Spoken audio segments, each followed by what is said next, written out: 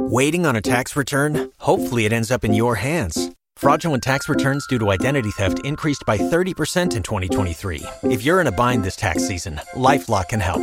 Our U.S.-based restoration specialists are experts dedicated to helping solve your identity theft issues. And all LifeLock plans are backed by the $1 Million Protection Package. So we'll reimburse you up to the limits of your plan if you lose money due to identity theft. Help protect your information this tax season with LifeLock. Save up to 25% your first year at LifeLock.com/aware.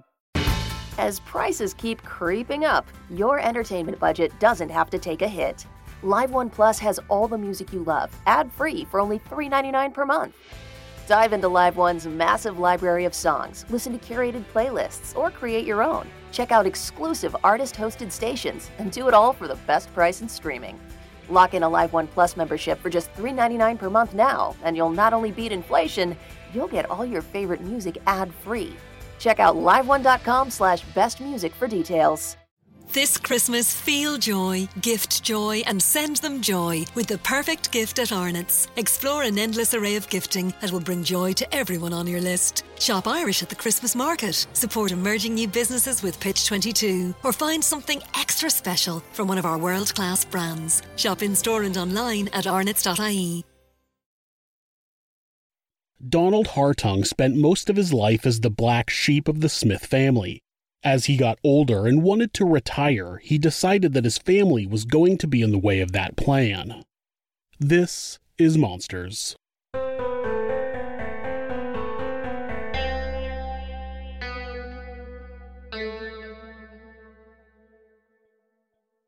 Donald Hartung was born on January 11, 1957, to Von Seal Smith, who went by Bonnie, and a father who was not involved in his life at all. Soon after, Von Seal married Richard Smith, and the couple had two more sons together, Richard Jr., who went by R.T., and John. Donald said that he considered Richard to be his real father, and they moved around a lot because he was an aircraft mechanic in the United States Navy. At some point, they lived in Virginia, and Donald got married and had a son, Donald Hartung Jr. According to Donald, that marriage lasted about 18 years. After divorcing his wife, he moved to Pensacola, Florida, to live near his parents and brothers. When that happened, his relationship with Donald Jr., who was 15 years old at the time of the divorce, fell apart and they rarely spoke to each other. During his testimony, Donald Jr. said that he hadn't seen his father in person since he was 17 years old. At the time of the testimony, he was 40. R.T. worked for the Department of Homeland Security as a computer specialist. He had a normal Monday through Friday schedule. John had worked as a cart collector at the local Walmart since it had opened 20 years prior. During Donald's police interview, the investigator mentioned that John had some developmental disabilities, and Donald seemed confused about what he was talking about. He told the investigator that John was fine and he graduated from high school. Then, when the investigator asked Donald if John drove himself to work, Donald said no, Mama won't let him drive because she's afraid he'll cause an accident because he's slow. So, apparently, John had some developmental disabilities. I believe that Donald wanted to minimize John's disability to make it seem like he was more capable of being involved somehow. It's hard to say. Sometimes it seems like Donald rehearsed his story over and over, then other times he seems to be completely caught off guard. On January 9th, 2019, Bonnie went to a lawyer and had a will drawn up. She basically left everything to two sons and said she made no provision in the will for the defendant in this case, Donald Wayne Hartung. Okay. Now let me ask you this. You have Donald Wayne Hartung Jr. Yes. in there. And yes. What can you tell us about that? Well, the way that I did that was an error on my part because the last paragraph of the will, paragraph 9, she said, I've intentionally made no provision herein for the benefit of my son, and S-O-N, Donald Wayne Hartung Jr. And by mistake, I put Jr. there, but it was for her son. And that was not for lack of love or affection, but because he has sufficient assets of his own, and I have made ample provision for him during my lifetime. Okay. And did you review your notes to make sure that it was her son she was excluding and not her grandson. Yeah, that was clearly her son. The error was on my part by putting Junior. Okay. She intended to exclude Donald Wayne Hartung, her son. Okay. Now, in the will, Bonnie also did not provide for her grandson, correct? That is correct. So from that point, if Bonnie died, all of her assets would go to her husband, Richard Smith. If he predeceased her, then all of her assets would be split equally between R.T. and John. On January 21st, 2012, Richard passed away and made R.T. and John the joint heirs to Bonnie's estate. It turned out that Bonnie was doing pretty well for herself. Despite spending a decent amount of money on her addiction to QVC, she had built her estate to about $800,000 at the time of her death. Not only that, but R.T. and John lived with her their entire lives and always worked, so there was always a decent amount of money coming into the home. Donald lived in a rented home about 2 miles or 3¼ kilometers from the Smith home. Donald was a man who had a very consistent routine. Since John had Tuesdays and Wednesdays off of work, and Donald had Mondays and Tuesdays off of work, Donald would go to the Smith house every Tuesday and cook dinner. This gave R.T. an opportunity to work late, since he didn't have to go home and cook dinner himself. During his interview with police, Donald described his actions on Tuesday, July 28, 2015. According to Donald, he arrived at his mother's house at about 1 p.m. with his dog, a boxer named Xena. He always brought Xena with him to the Smith house and kept her outside of the house in their fenced backyard. The Smiths had a white terrier named Bear who was inside. He claimed that he threw a frisbee for Xena for a few minutes in the backyard before going inside. He began cooking dinner at about 2:30 p.m. He made fried chicken, corn, green beans, and biscuits. They don't normally sit down to eat together, so Bonnie had her dinner in her chair in the living room, and John took his dinner back to the den. Donald described that he specifically would make himself a plate, go outside to smoke a cigarette and play with Xena, then he'd come back in and eat. He would also put a helping of dinner in the oven to keep warm for R.T. to eat when he got home from work. After eating, Donald helped John do the dishes, and then he would watch the news with his mother. He claimed to have left the house sometime between 5:30 and 6 p.m., driving back down the road with Xena in the passenger seat. He claimed to have gone home and watched television. R.T. had requested the following day off so he could take John to a doctor's appointment, but nobody showed up for the appointment. One of R.T.'s co-workers, Tammy Duncan, had texted him at about 2:30 p.m. on Wednesday regarding an issue they were having at the office, but she got no response. She then texted him again at 3:30 p.m. about a different issue and again got no response, something she said was very unusual. Thursday, R.T. didn't show up to work, which was concerning since R.T. was possibly even more rigid with his routine than Donald. According to his boss, Hal McCord, he was an extremely dedicated and reliable employee who had never missed work unannounced. When R.T. didn't arrive at work again on Friday, July 31st, Hal attempted to call him but got no answer and no returned call. It's important to note that R.T.'s position required him to be on call all the time, so when he was regularly scheduled, he was supposed to be fairly available by phone at any time. When he didn't hear back from R.T. after some time, Hal decided to drive out to the Smith house to check on his employee. When he arrived at the house, he noticed that there were 2 cars in the driveway and that one of them was R.T.'s white Toyota Highlander. He knocked on the door multiple times and got no answer, so he called 911 to request a welfare check. Escambia County Sheriff's Deputy Andrew Smith arrived at the Smith residence at 0953 and spoke with Hal about his concerns. Hal was able to give him Donald's name as a relative, and after discovering he only lived a few miles away, he drove down to his house and questioned him about his family. After they arrived back at the Smith house, Donald claimed that all 3 residents should be there and gave them permission to enter. They were able to jimmy the back door of the house open. So as we walk in the back door, I immediately smelled a very foul odor, similar to a dead body. It was me, Sergeant Neesmith, and Deputy Singleton. Okay. We walked in, we ended up going towards the right of the residence, which was through like the living room and the kitchen and down the hallway. I know I saw a small white dog, and there was like dog feces on the ground. As we went down the hallway, we still weren't sure if there was maybe someone actually in the residence, so we were obviously calling out, saying, hey, sheriff's office, come out, whatever. As we went down the hallway, we smelled an overwhelming smell of a dead body, but we wanted to go back and check the other side of the residence first, just to make sure there wasn't anyone over there. And let me ask you this. I should ask you it first. When you first go in this home, what is your primary objective? Well, at first, we're just trying to see if anyone's there and maybe injured or something like that. So we're really not sure at that point. Obviously, once I walked in, I had that smell, and so I was kind of assuming basically that there was going to be someone probably dead inside the residence. But we didn't know if there was still someone else there that was alive. I'm sorry to interrupt you. So you go from the hallway where you smell the overwhelming smell, and you go back toward where? It was back to the other side of the house, so back through like the living room and the kitchen.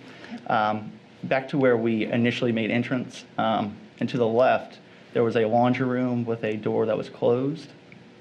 So we ended up deciding to go through that closed door. As I opened the door, I immediately saw blood spatter on some cardboard boxes that were sitting up on a bed. And then on the floor directly in front of me, there was like a large mass of like clothing and blankets. Inside the home, the house seemed unoccupied until they opened one of the bedroom doors and found some blood spatter. So due to the blood spatter, I put on some gloves, and then I started to peel back the clothing and the blankets. And as I started to peel it back, I saw a large shoe. It looked to be on like a white man's body. I touched the ankle. It was cold. Then there was another large mass to my right. It was like on like a love seat. So I did the same. I started peeling the clothing back and the blankets. And then I saw it was a bare white foot. It also appeared to be a male. I touched it. It was cold, and there was a lividity present. Okay, let me stop you real quick. You say you're peeling the layers back. Is it like the entire mound, or is it just a small area? Just a small area. Like I would just peel it back just a little bit just to get to whatever was basically hiding or hidden underneath the blanket. So I wasn't peeling them all the way off. I probably peeled them maybe a couple inches back. The deputies discovered 2 dead bodies in the home, both covered by piles of clothes. These bodies were in the den, which is on one side of the house, so they checked the other side of the house. Due to the previous smell that we had encountered in the hallway, we went back to the other end of the residence, went down the hallway. There was another bedroom door that was closed. So we opened up that door, and there was a huge mound of clothing and blankets on the floor of that bedroom. I did the same thing. I started just slowly peeling back a little bit. I saw it appeared to be like an elderly female's hand. It was a white female. Touched it. It was cold. There was some lividity in the fingers, and so I pronounced her at approximately 11:17. While deputies searched the house, Donald waited outside in the driveway. After informing Donald that his family members were dead, he was asked to go to the sheriff's office for questioning. He took Bear in his car back to his house and was driven to the sheriff's office by a deputy. The interview started off with the usual questions about his family and their histories and routines. It's clear that the investigators suspect Donald's involvement early on, though. There was no sign of forced entry, so they asked him if he had a key to his mother's house. He says he doesn't because someone's always home and he never needed a key. When deputies arrived on the scene, all the doors and windows were locked, but the back door, which was the door they primarily used, didn't have the deadbolt locked, just the handle. They were able to use a credit card to push the latch of the handle over and get into the house. It would make sense for the door to be locked that way if Donald didn't have a key. He wouldn't have been able to lock the deadbolt from outside after leaving, so he just locked the handle and shut the door. After Donald tells his version of events, Special Agent Matt Infinger from the Florida Department of Law Enforcement asked him what he was watching on television, but Donald couldn't remember. Crime scene technicians were called in and they had a mountain of work ahead of them to collect any evidence they could. Bonnie spent all day watching the QVC channel and she made an order every day. When Hal arrived at the house, he testified that there were multiple packages sitting on the front porch. The house was packed with boxes. Donald told Agent Infinger that his mother had grown up poor and wasn't able to afford clothes, and she told him, quote, "Now I can have all the clothes I want," end quote. Inside the home, they found a safe in RT's closet that was unlocked, and inside there was a red envelope with $1,809 in cash, plus various white envelopes with cash adding up to $11,842. There was a box with a necklace in it in John's room, multiple cell phones, a laptop, 2 Kindles, 2 iPads, and a Wi-Fi hotspot. It seemed that robbery was not a motive.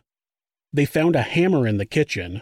They found the copper jacket and the projectile from a 9mm bullet separated on the living room floor. At first, investigators thought that all 3 of the victims had been shot, but once the medical examiner arrived, they realized that both Bonnie and John were bludgeoned on their heads and their throats were slit. RT was shot in the head, and his throat was also slit. It looked like Donald had used a hammer to hit John on the head 3 times as he was watching television in the den. He then used a steak knife to slice his throat, which severed his carotid artery. Next, he approached Bonnie from behind and threw a blanket over her head. He hit her with the hammer 8 times and sliced her throat, severing her carotid artery as well. RT had been shot in the head, but the bullet had traveled through his ear and between the skin and his skull on the right side of his head. That wouldn't have been fatal, but it likely knocked RT down, if not completely out. Donald then sliced his throat, which not only severed his carotid artery, but also injured his spinal cord, which would have paralyzed his legs, if not his arms as well. The medical examiner was not able to pinpoint an exact time of death based on the bodies because there were too many variable factors. Instead, the medical examiner used the human elements of the investigation to give an estimated time of death. The stomach contents of Bonnie showed corn, and John showed corn and green beans. So it was apparent that the last thing they had eaten was the dinner that Donald had made them. RT had crinkle fries in his stomach, which Tammy Duncan testified that Ron had eaten during lunch on the 28th. John was wearing the same clothes he left work in. He worked at the Department of Homeland Security, so you know the building had surveillance. He can be seen leaving the building at the end of the day in the exact same outfit he was found in. He even still had his work ID badge around his neck. Bonnie had taken the Tuesday morning medication from her pill organizer, but not the Tuesday evening medication.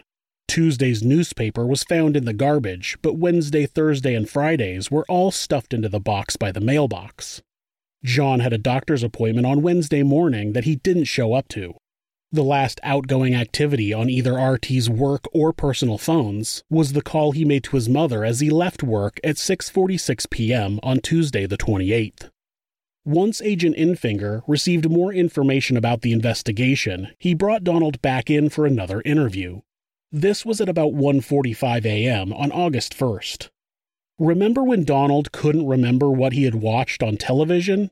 Well, he made it a point to tell the agent exactly what he was watching this time. So you can't tell me what you watched? So, Well, no, I can't tell you what I watched, not for sure. I can tell you, I can tell you that I watched them. Well, I mean, if I say you think long enough, I might be able to remember, but, let's see. I can't recall. what time do you think you left? Well, I mean, I didn't leave right then. I was there for a while. I'd say I probably left maybe 5:30, 6 o'clock. And you asked me a question earlier about what I was watching on TV, and I just turned the TV on. I really wasn't paying attention to it, but it was Who Wants to Be a Millionaire. Who Wants to Be a Millionaire? How appropriate. This defendant had days to rehearse his timeline. What time he went there, what time he left, and it's always the same. But when he's asked about something specific, he can't come up with anything because it's not true. And what he did in between the time of the first interview and the time of the second interview is go figure out what comes on at the same time that he's supposed to be home. Who Wants to Be a Millionaire? This is called How to Make Yourself Look Guilty 101. Prior to this interview, investigators had searched Donald's home where they found a Ouija board along with some Wiccan books and artifacts. Donald admitted to being a Wiccan, But he said that he had never performed any sort of sacrifice and that he was not part of any group. He simply practiced the spiritual elements on his own. This is where the case gets its misunderstood title, the Blue Moon Murders. Historically, a blue moon was when there was more than one full moon in a season, but in modern times it's become accepted as more than one full moon in a month. They happen every few years, and July 28, 2015 just so happened to be one. After seeing the Wiccan possessions in Donald's house, the investigators decided that he had killed his family in a bizarre sacrificial ritual that was completed by Wiccans on the blue moon. It involved spilling the blood of the sacrifice, hitting them on the head, and then covering their body to keep them warm. Based on what they had found at the scene, it certainly looked like that's exactly what Donald had done. Except, that ritual doesn't exist. Even the slightest research into the Wiccan religion shows that they worship the earth and all living creatures. One of their main tenets is to love and respect all living beings, so even animal sacrifice is not performed anywhere in Wicca, let alone human sacrifice. This myth persisted so much in this case that the defense brought in Paul Larson, an ordained minister at the Circle Sanctuary, a Wiccan minister and expert in religious studies. Is there anything such as sacrificing either of animals or people in the Wicca religion? No, there is not. There certainly was a tradition of both animal and human sacrifice in the ancient world, but one of the things that characterizes the modern religious world is that we have abandoned completely human sacrifice, and outside of a few smaller instances, most religions now have abandoned animal sacrifice as well. Does the Wicca religion practice animal sacrifice? No. On top of that, there's no specific Wiccan ritual performed on a blue moon. Can you tell me if there are any blue moon rituals or any history in the Wiccan religion of sacrifice on the blue moon? No. We do honor the cycles of the moon, and so it is common for rituals to be performed on the full or the new moon, but they're not the major rituals of the religion. What type of rituals might these be? The lunar rituals? Yes, sir. They would be simply celebrating the fullness of the moon and the accomplishment of some major task or purpose that the person has been working on. Or if it's a new moon, then it would be used for the starting of a process of spiritual development or some sort of work toward a goal. So either the culmination during the full moon or the beginning of a process in the new moon would be the types of purposes for which rituals are conducted. Does a blue moon itself, which is 2 full moons in 1 month, does that have any importance to the Wicca religion? Not at all. I mean, not beyond the fact of its being a full moon, but the blue moon, because of its rarity, is no more important than any other full moon. Investigators claimed over and over again that the killings were ritualistic, but Paul disagreed. He pointed out that the bodies were killed and covered haphazardly. If it was any type of ritual, the bodies would have been displayed and there would have been other ritualistic elements, such as candles, incense, or pentagrams. This was an average murder that someone tried to cover up. Agent Infinger asked Donald if he knew about his mother having any insurance or a will, and he said no. He was let go, but officially arrested on October 27, 2015. Over the course of the FDLE's investigation, they found a DNA belonging to Donald on the inside of RT's belt that he was wearing. Based on the blood at the scene, it appeared as if RT had been rolled so that his back pockets were accessible. RT's wallet and keys were never found at the scene. The DNA on the belt was a combination of both Donald and RT, and it was 1.1 billion times more likely to be a combination of RT and Donald than RT and someone else.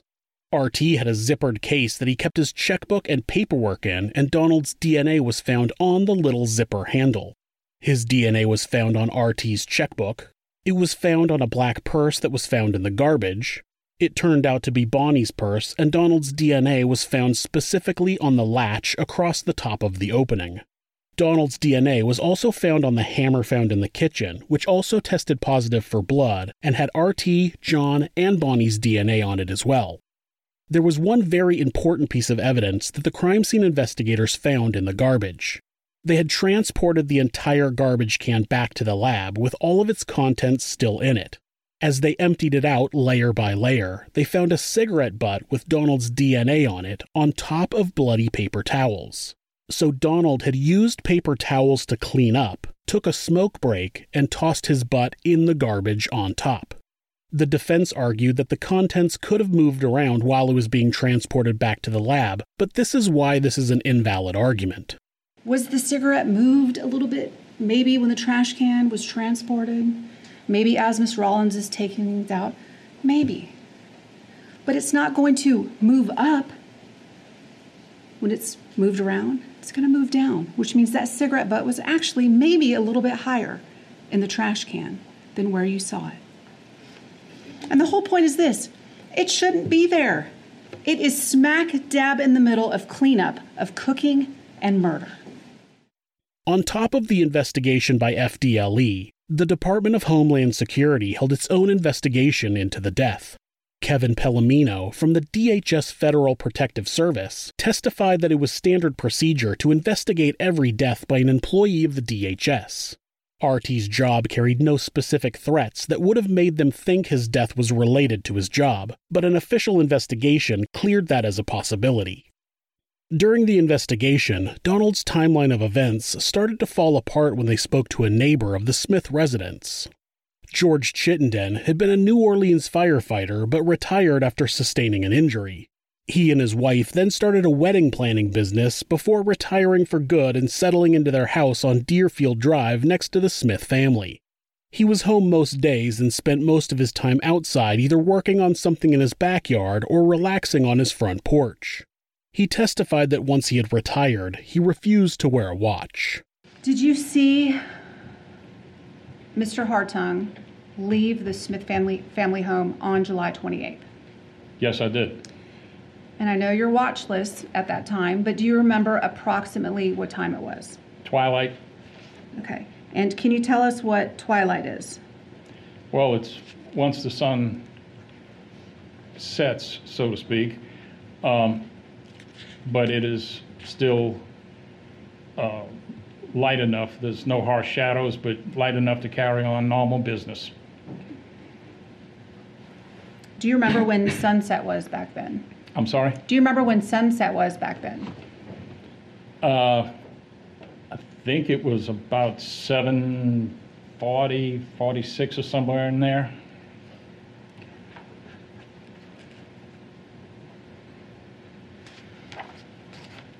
Where were you physically located when you saw Mr. Hartung leave the Smith home?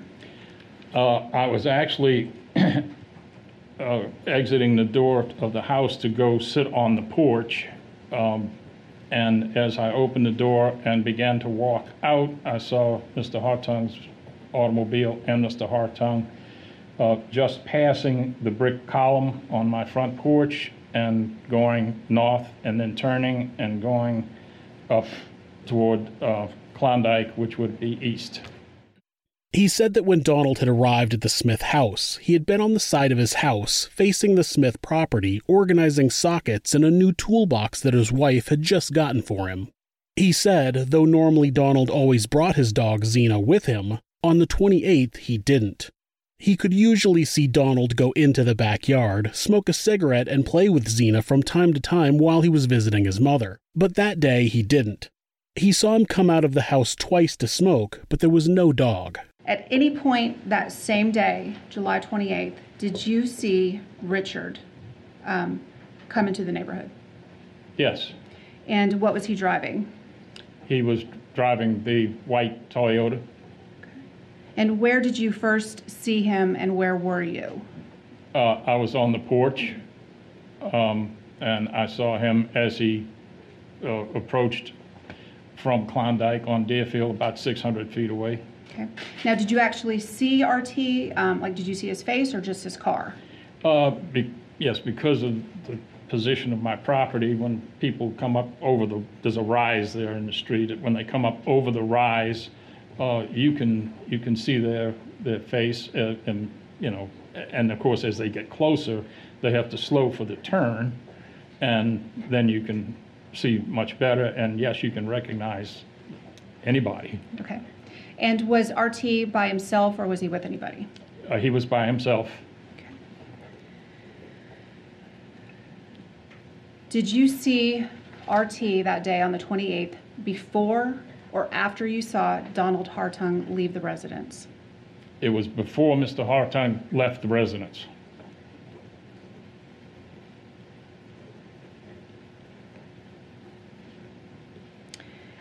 How or why do you remember that? It's just sequence of events. Okay. And what was the sequence of events on the 28th?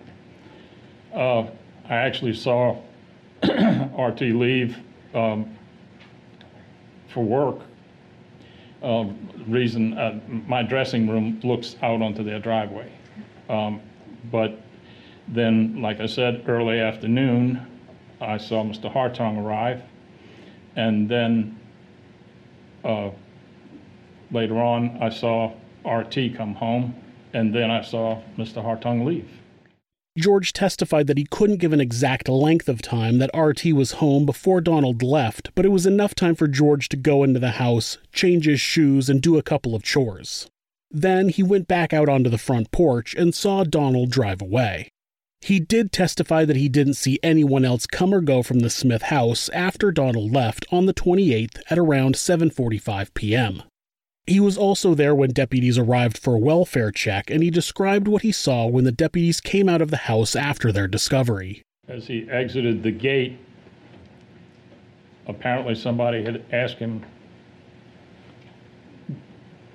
how it was, and he said, "It's bad, it's very bad." Okay. And was Mr. Hartung standing near you when that comment was made? Yes. Okay. And what was his reaction or response? None that I could determine. The one thing that the defense made sure was clear to the jury was that George did not hear a gunshot. George said that his air conditioner was broken, so he had all the windows in the house open and believes he would have been able to hear a gunshot from the Smith house, but confirmed that he didn't. Of course, this brought up the idea that Donald used a silencer when he shot RT. That's impossible, though, and the defense explains why. You can buy silencers in Florida. With the appropriate documentation, yes. And there are requirements in buying silencers. Yes. And you have to clear a background check, first of all. Yes. And you have to buy what I think is called a federal tax stamp. Yes, sir. And to obtain a federal tax stamp, you have to go through certain procedures with the United States government. Correct. And then the store where you intend to buy the silencer has to okay it. Yes, I believe so, yep. And then you get your silencer. Correct. There would be a record kept by the stores that sell these silencers because of getting the tax stamp. Is that correct? I believe the ATF maintains a record of them, yes. And as long as they've been selling silencers, you've had to have that tax stamp. Yes. At least since 1930s. Yes. Do you know if any tax stamp was ever issued to Mr. Hartung to buy a silencer? I don't know. Oh, there would be records if Donald legally purchased a silencer in the state of Florida? Oh, okay. I guess that ends that. Right. You think he planned out the murder of his family and went to legally purchase a silencer ahead of time, making sure to fill out the proper forms? I know a lot of criminals are idiots, but I'm going to give Donald the benefit of the doubt on this one. Not only could he have purchased a silencer illegally, he could have pretty easily made one. Making a homemade silencer is not extremely difficult. If you've watched the video I made about Sabrina Limon, you may recall that her boyfriend built a pretty sophisticated silencer out of various auto parts and crap you can get at the hardware store. He testified that it worked extremely well. Even though it seems like a Hollywood trope, people have successfully used something as simple as a 2-liter soda bottle to suppress the long-range noise from a firearm. A silencer, which is more accurately called a suppressor, doesn't really make the noise of a gunshot quiet at close range, but it helps dissipate the sound so it can't travel longer ranges. This makes it more effective at making the neighbors not hear it as opposed to someone else in the house. In the movies, the suppressor is silent and someone 10 feet away can't hear anything, and that's the actual Hollywood myth. It looks like the prosecutor is way ahead of me. Are records kept, and I'm talking about firearms, sorry to jump around, or silencers. Are records kept on purchases between individuals? No. So if you buy something on the street, is there going to be a record? No. If you buy something from a friend or someone you know, is that going to be on record? No. And are you familiar with some like makeshift type silencers? Yes. What can you use as a makeshift type silencer? As I said earlier, it can be anything that reduces the speed and velocity of the gas coming out. So I've known of people using Coke bottles, air filters, fuel filters, anything like that. It can, let's say, just slow down that gas coming out of the gun. Thank you. The defense asked if there was any makeshift silencer found at the scene, and the answer was no, but it wouldn't be if it was attached to the gun. I mean, they also didn't find the gun at the scene. Does that mean RT wasn't shot? The star witness for the prosecution was a jailhouse informant named Marlon Purefoy. He was in jail awaiting trial for attempted murder for attacking someone with a hammer when he struck up a friendship with Donald. They were in the same pod, which is a room that had 12 two-man cells.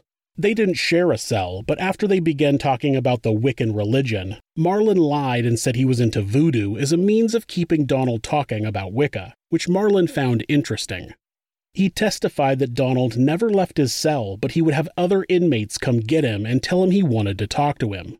It was during these conversations that Donald started opening up about the crime. Did Mr. Hartung tell you if he had any children? Yeah, he said he had one child, a son. Okay. And did he tell you anything personal about his son? Yeah, he said his son got molested when he was 3 years old by his brother, John. Okay. And did Mr. Hartung tell you what, if anything, came of that? He said he told his mother about when his son got molested. His mother said she didn't believe it. And she said John was special. And see, that made him mad right there. He started like hating his mama and stuff behind that. Okay. Did he tell you anything about what his relationship was like with his mother? He said he hated his mother because the way she treated him different from the other boys. Did he say why? And they had different daddies. Any other reasons he was upset with his mom? Yeah, and she left him out the will. That really made him mad, he said. And what about Mr. Hartung's son, about the will? Oh, she left him out too. That made him mad. Did he tell you, I guess his mom told him that he was out of the will? Yeah, he said his mama told him back in 2012 that he was out the will, him and his son. Now, I'm not a fan of jailhouse informants. More often than not, they're lying to try to get themselves some sort of benefit. And to be fair, Marlon did benefit from this. He was facing a possible life sentence, and the prosecutor agreed to max his sentence out at 30 years. The other problem with jailhouse informants is that there are cases where dirty prosecutors feed the information to the informant to guarantee a conviction. A study at the Northwestern University School of Law found that 46% of wrongful convictions involved a jailhouse informant. So right off the bat, I tend to distrust Marlon Purefoy, except that he does know details that he couldn't have gotten anywhere besides Donald. The defense tried to make it look like Marlon had gone into Donald's cell and looked through his legal paperwork while Donald was away, but details about Donald Jr. being molested wouldn't have been in his paperwork. Donald Jr. testified that there was an incident involving John when he was young. You're talking about from when I was a child? Yes. Yeah, there was a situation with John when I was a kid. He exposed himself to me when I was a child, and I had brought it up to my mom probably a couple of days later, and because of that, a rift had formed between them. I was a kid at the time, so I don't know what happened behind closed doors, but I know they didn't talk for a good period of time. Okay. And I know at some point in time, everybody moved to Pensacola. My grandparents and John RT and all them. Okay. And I apologize. You said that John exposed himself to you. Yes. When you were a child. Yes. Okay. And you told your dad? I told my mom about it. Okay. And then did your mom tell your dad? Yes. Okay. And then did dad go to your grandmother? I believe so, yes. Okay. And then whose side did your grandmother appear to take? Oh, she took John's side. It's pretty obvious. Do you remember about how old John was at the time? I'd like to say they're 10 to 12 years older than me. So if I was 4-ish, they would have been teenagers at that point in time. Teenagers as in like mid-teens? Yeah, mid-teens, 15, 16. I'm not sure exactly. Okay, I understand. And I'm sorry to bring it up. Marlon added more details. He said on a Tuesday. He always go there on a Tuesday. He said he always goes there on a Tuesday? Yeah, yes, ma'am. And when he went over there on the Tuesday, did he tell you what he did? Okay, so he first said when he went over there, he said he left his dog, Zena, because he know what he was going to do. So he left the dog over there. Then he went over there and cooked. Okay. Did he tell you what he cooked? He said he cooked chicken and corn, I think string beans or something like that, and biscuits.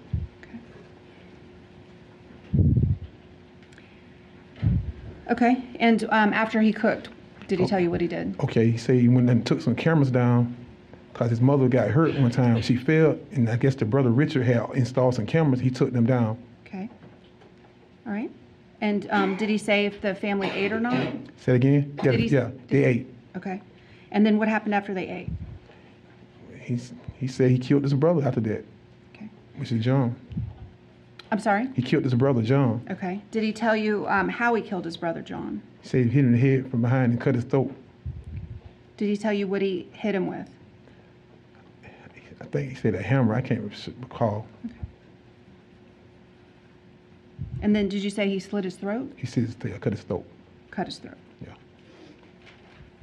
Did he tell you where John was when this happened? He said it was like in a den watching TV. Now, a lot of these details would be in Donald's paperwork, but one thing that was not in any police documents was the name of Donald's dog. He would have had to get that information from Donald.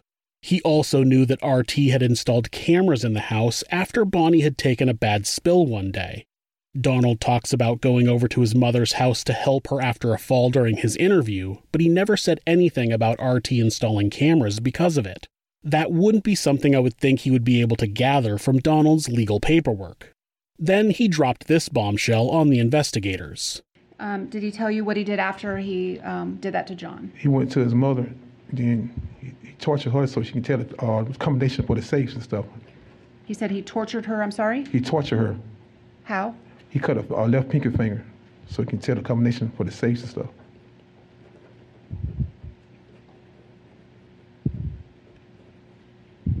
Okay. And did he say if he got the combinations to the safe? Yeah, she told him where it was in a black purse.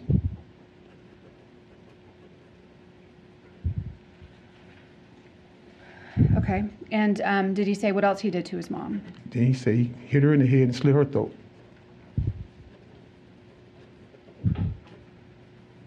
Did he say what he hit his mom in the head with? No, he didn't. I can't recall. He just said he hit her in the head. Okay.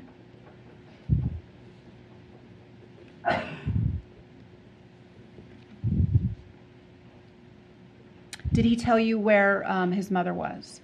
In the front room watching TV.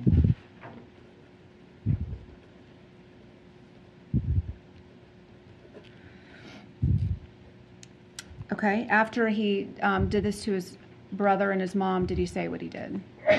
He said he went in and got the stuff, like money out of the safe and stuff. Okay. In his mama's room. He said there was a safe in his mom's room? Yeah, in the closet. When Marlon came forward claiming he had information about Donald Hartung, investigators knew nothing about Bonnie being tortured or that there was a second safe in the closet in Bonnie's room.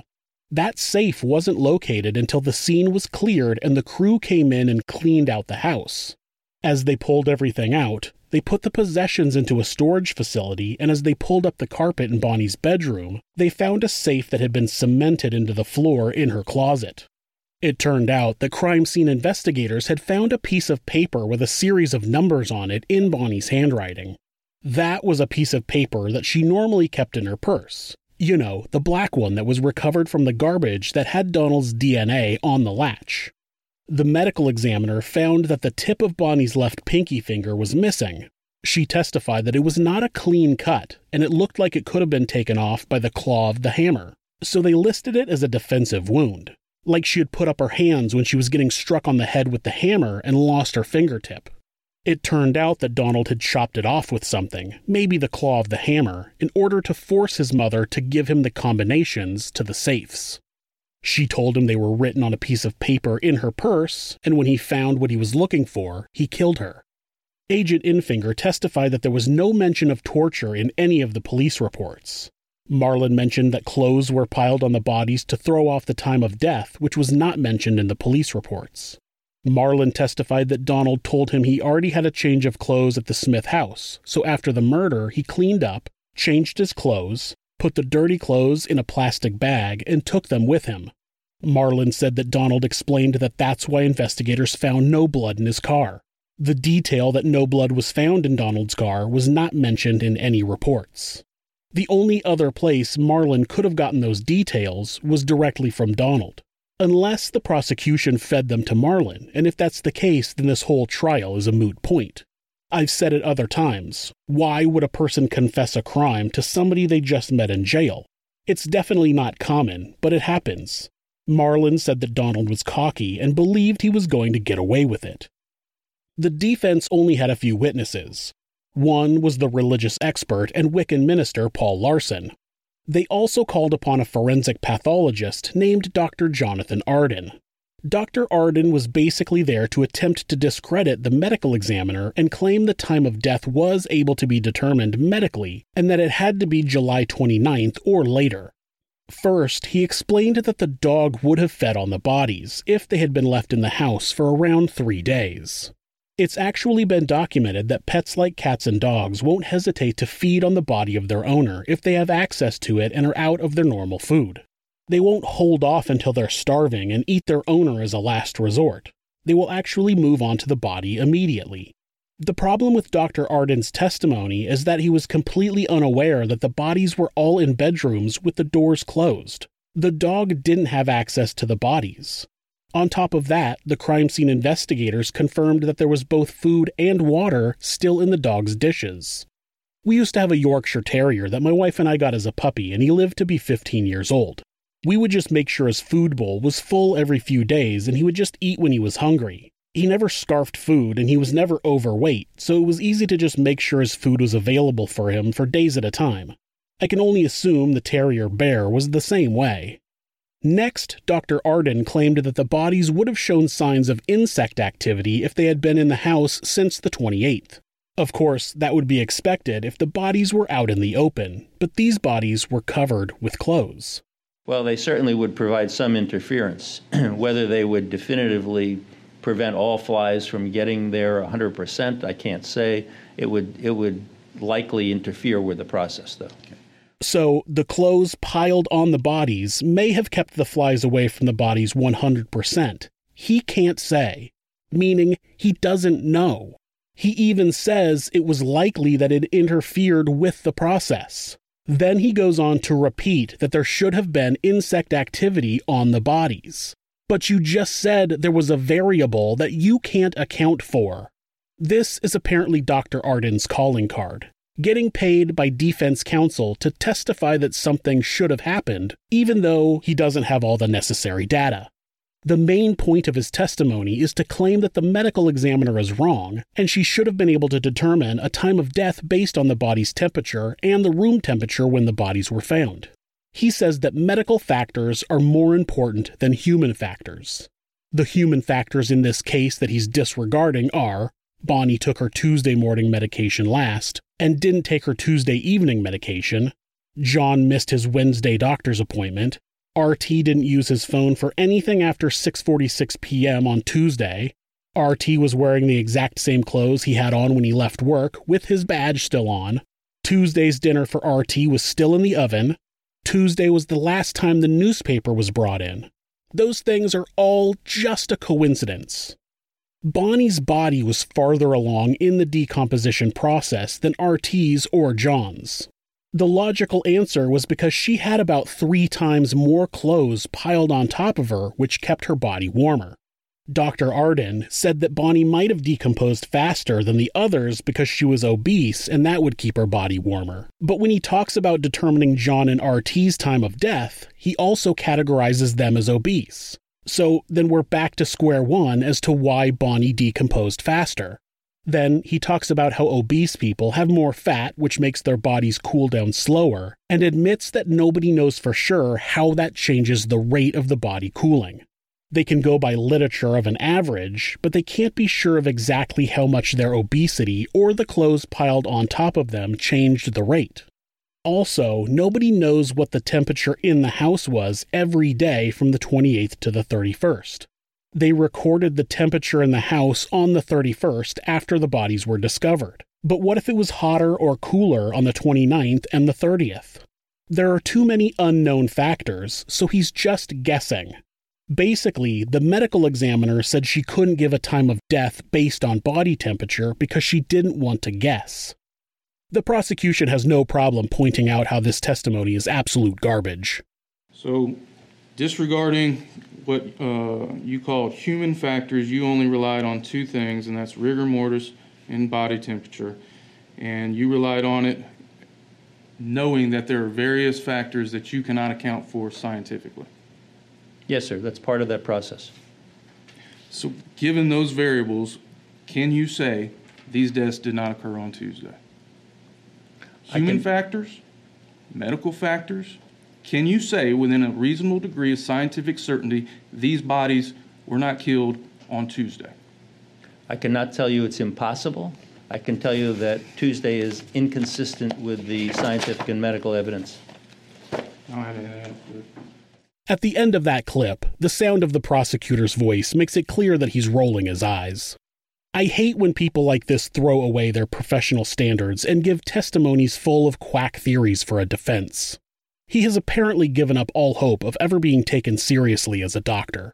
So what's more likely, that this doctor's guesswork is 100% accurate and Bonnie just happened to not take her medication, while John just happened to not show up for his appointment and RT also just happened to not answer his texts? Or is this guy just full of shit? The fact that he thinks he did a better autopsy with notes and pictures than the medical examiner answers this question. Donald's defense was already weak enough, but the prosecutor closed out their case with a little detail that I hadn't picked up on, but it's a really good catch. When law enforcement responded to the scene, they went and got Mr. Hartung, brought him back, and the officer that had been waiting there said, do you think your family's here? What can you tell us about him? And he said, well, the 2 cars are there, meaning Mom and Richard, so they should be there. This is on a Friday.